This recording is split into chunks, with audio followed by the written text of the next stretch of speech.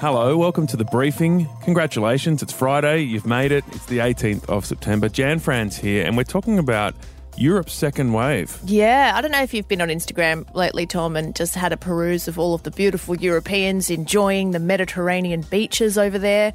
I'm going to take a look at whether that has caused an uptick, a serious uptick in coronavirus cases. Certainly for the last 2 months or so, pretty well everywhere we have seen an upsurge, particularly among adolescents and people in their 20s and 30s. Yeah, we're going to find out what's different about the second wave as opposed to the first wave in Europe. That's coming up in just a moment. First, here are the big stories of the day.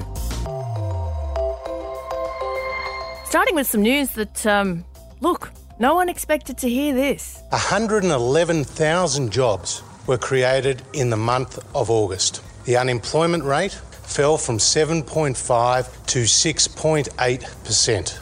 Sounding happy, slightly surprised there. The Treasurer, Josh Frydenberg, confirming that incredibly the jobless rate went down last month, but he says the news isn't as good for the effective unemployment rate. Which takes into account not just those who are unemployed officially, but also those who have left the labour force or seen their hours reduced to zero, has fallen from 9.8% to 9.3%. Yeah, I suppose it does seem like good news all around, but I think if you dig a little deeper, it's a slightly different story. So of those 111,000 jobs that Josh Frydenberg was talking about, 60% of them were part-time. So there's questions around how many hours people are actually working.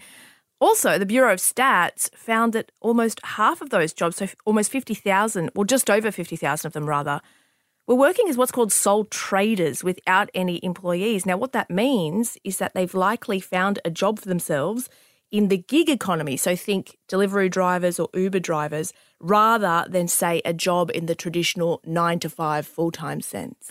And as the economy starts to recover, things are going to change for the 1.35 million Australians on JobSeeker, or the dole. Before the pandemic, they had to apply for up to 20 jobs a month, and that was suspended in March. But from the end of the month, they'll need to apply for up to 8 jobs or risk having their payments cut off.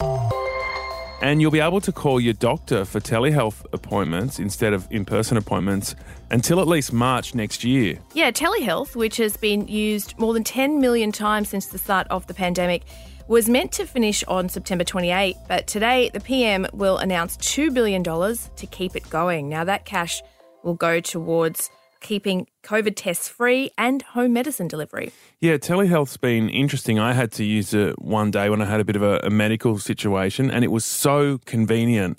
I had a doctor on the phone within half an hour, and then I learnt some new information about my case because I'd actually just sat in front of a UV lamp accidentally, and it was quite a bizarre scenario. Okay. Anyway, I had to go back to the doctor the same day.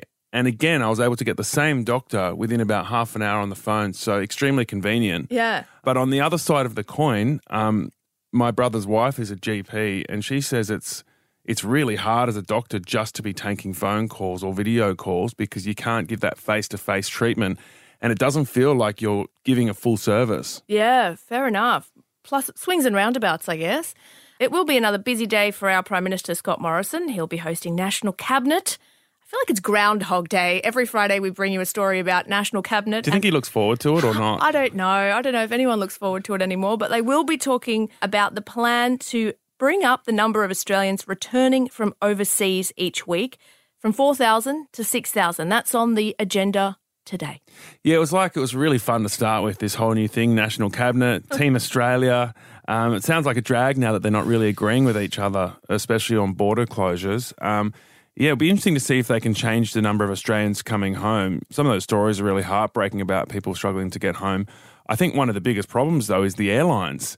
Yeah, and the ticket prices. Everyone we've spoken to has had to get a business class flight to get home, but it's like you can't fit them all in business class, so why are they having to pay for business class? I think the airlines have a lot of questions to answer, although they're doing it really tough as well. Earlier this week, we told you about how Queensland's Chief Health Officer had been given police protection after death threats. Here is Dr. Jeanette Young talking about that situation. It has taken an enormous toll on me, but this has taken an enormous toll on nearly every single person in our community. Now, a 43-year-old man has been charged with making death threats against Dr. Young and against Queensland Premier Anastasia Palaszczuk. Police raided the man's home at Nerang on the Gold Coast. He'll front court next month accused of using a carriage service to make a threat to kill. The Premier and the Chief Health Officer, Dr Young, spend every waking hour working out how they can keep Queenslanders safe. And it is absolutely reprehensible that anyone would think of doing harm to these two very fine Queenslanders. That was the Queensland Treasurer, Cameron Dick. Imagine waking up on a Friday morning $60 million richer. Oh my God, I love this story, but I also equally hate it at the same time. Yeah, this is what happened to a very lucky Sydney woman in her 20s who won the entire Thursday night Powerball. Wow, the woman who is from the city's inner suburbs, she wanted to remain anonymous. I sort of don't blame her. Says that at first she thought it was a prank call. Yeah, it'd be hard to take seriously. I think one of the interesting things about that story is that she was relatively young, so she hadn't had the decades of, buying tickets to up her chances. Yeah. Maybe it was her first ticket, who knows, but her life's about to change. I wonder how long she can stay anonymous for. Yeah. Like, hey, you weren't driving a Ferrari last week. I wonder if the money will cause more problems than it'll actually solve. Although, look, I would take $60 million in a heartbeat. I don't care how many problems it brings to my life. I wonder how you sort of start spending it without everyone around you noticing. Just like you start subtly. It's like, I might have the Avo and the bacon today. All right, thanks, Tom. Annika's jumping into the studio with me next to talk Europe's second wave.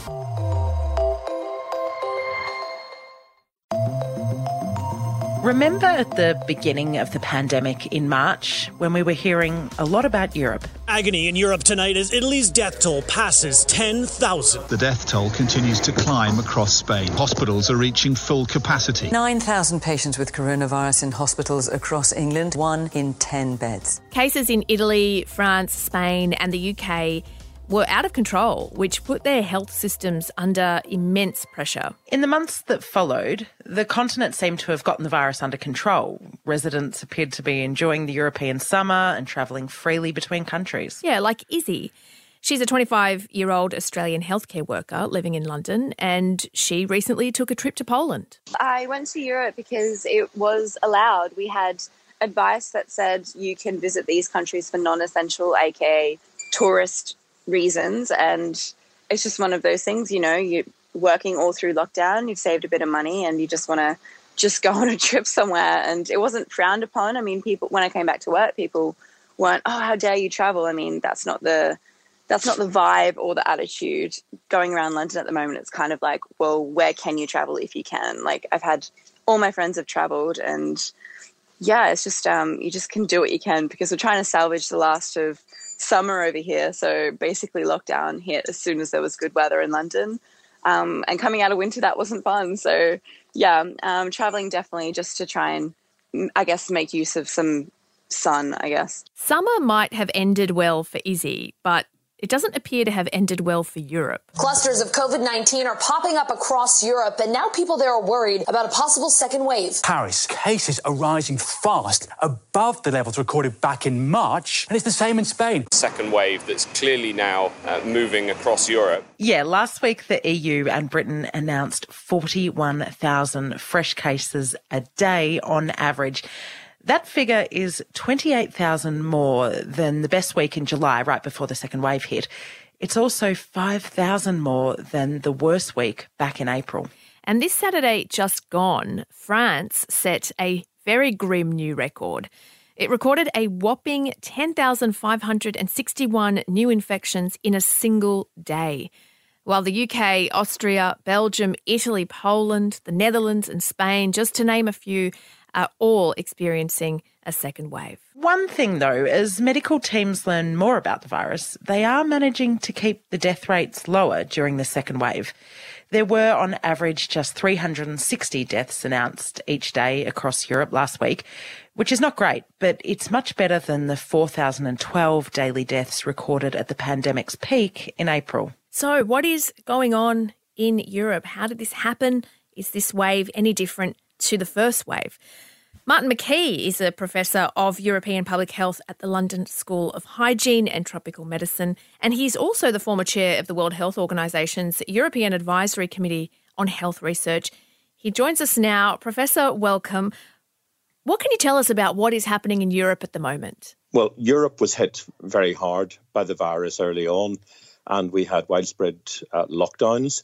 But unfortunately, as the restrictions have eased, what we've seen is that the virus is exploiting the opportunities and is coming back to a greater extent in some countries than in others. If my social media is anything to go by, I've seen a lot of people enjoying the European summer. I've got a friend in Portugal at the moment.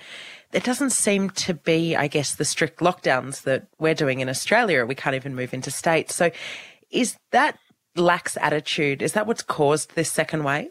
I think in a number of countries there were really tight lockdowns at the beginning and there was a very high level of adherence. But it's certainly true that as governments have tried to open up society, and in particular with concerns about the economy, many of them been giving out quite mixed messages, like essentially go out, go to the restaurants, go to bars and so on to keep people in employment, keep the money going, but at the same time protect yourself from getting the virus. And I think people are getting a little bit confused and in some cases a little cynical. Yeah, I wanted to ask about that. I know one of the policies in the UK was vouchers for restaurants. So there was quite, a push for people to get out.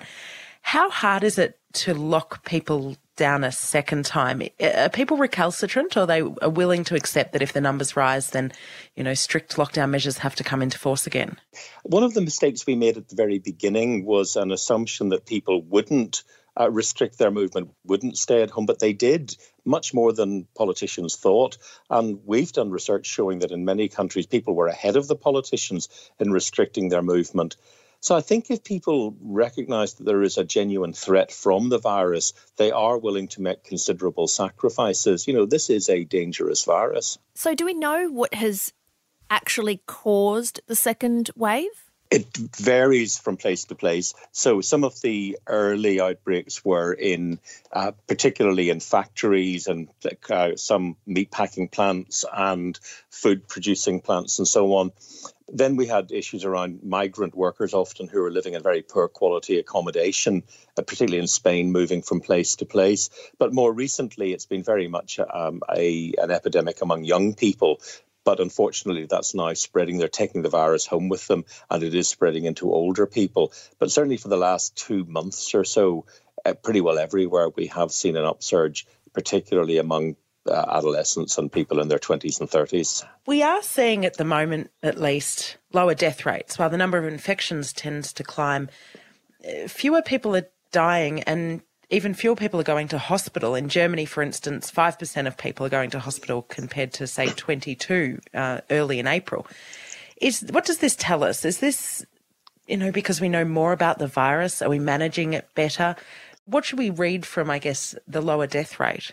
There are a number of things that need to be taken into account. The first thing is that we were clearly grossly underestimating the number of cases early on because we weren't testing very many people. So probably in the UK, we were recording about 1 in 10 cases. We're doing better now, although, of course, in England, we've still got quite a long way to go. So the scale of the pandemic was much greater then.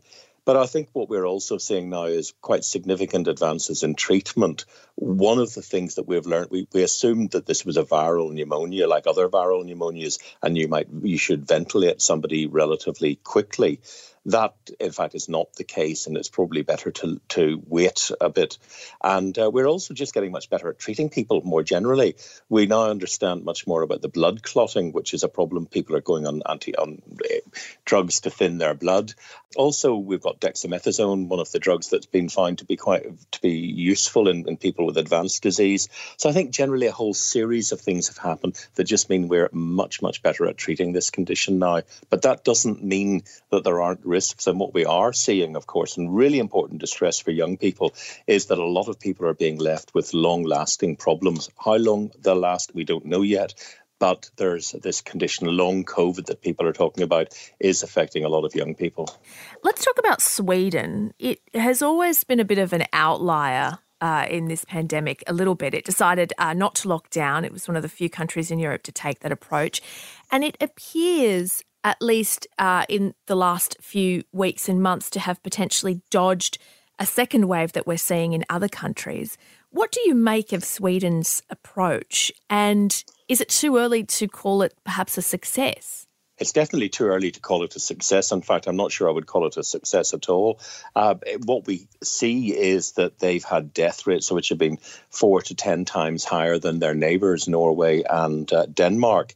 And yet they've had the same hit to the economy as a percentage of GDP as their neighbours. So they've lost a lot more people. They haven't had the benefits in the economy. But also what we saw there was that even if the government was not imposing the same strict lockdown, and it was imposing quite a lot of restrictions in terms of large gatherings and so on, what was happening was that Swedish people were limiting their own movement.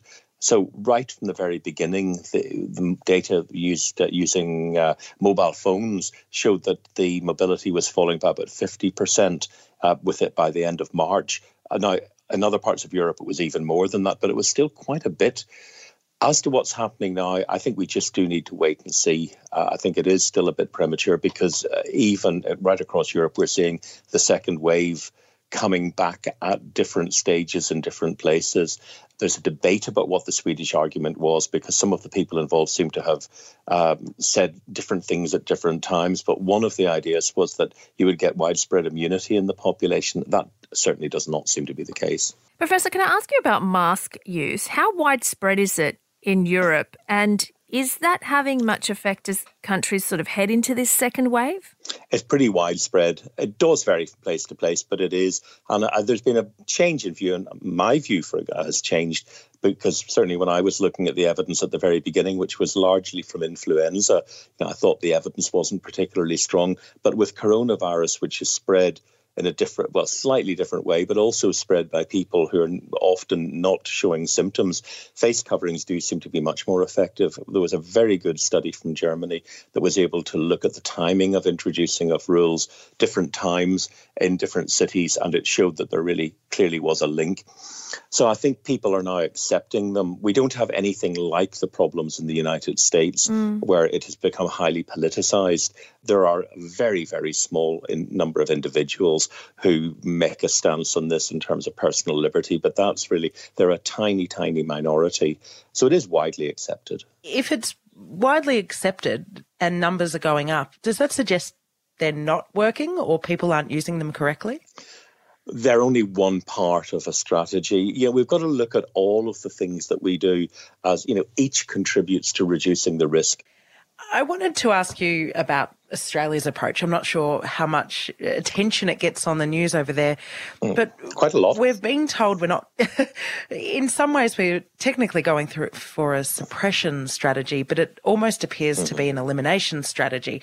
Melbourne, for instance, won't get out of lockdown until the cases fall to very low levels. Do you think that's a reasonable goal, especially given some of the social and economic impacts that will have? Well, the first thing is that there isn't a trade-off between health and the economy.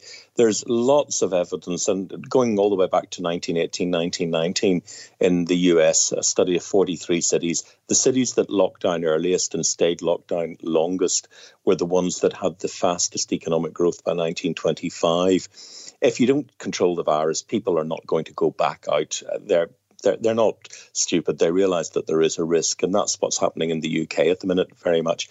Yes, I think the argument for elimination, which is different from eradication, often people conflate the two because with eradication, as we had with smallpox, you need to get rid of it everywhere.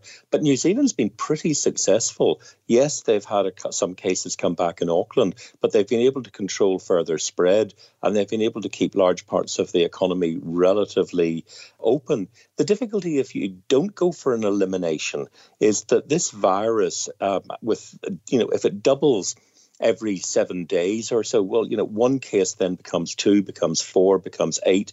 And within a very short period of time, you're up to a very high level. And that's the problem with exponential growth. Once it gets out of control, it gets out of control. That was Professor Martin McKee from the London School of Hygiene and Tropical Medicine. And it just goes to show that diligence and vigilance is something that every single country, regardless of how it is that they are tackling this pandemic, are just going to have to employ until we get that vaccine. Makes me a little bit nervous coming into the warmer months to see what happened in Europe as they were out enjoying the lovely summer weather and what might happen here, but fingers crossed. All right, that is our show for today. Have a great weekend, everybody. Tell someone you know about the podcast. Slide into our DMs. As always, we'd love to hear from you. Catch you Monday. Bye.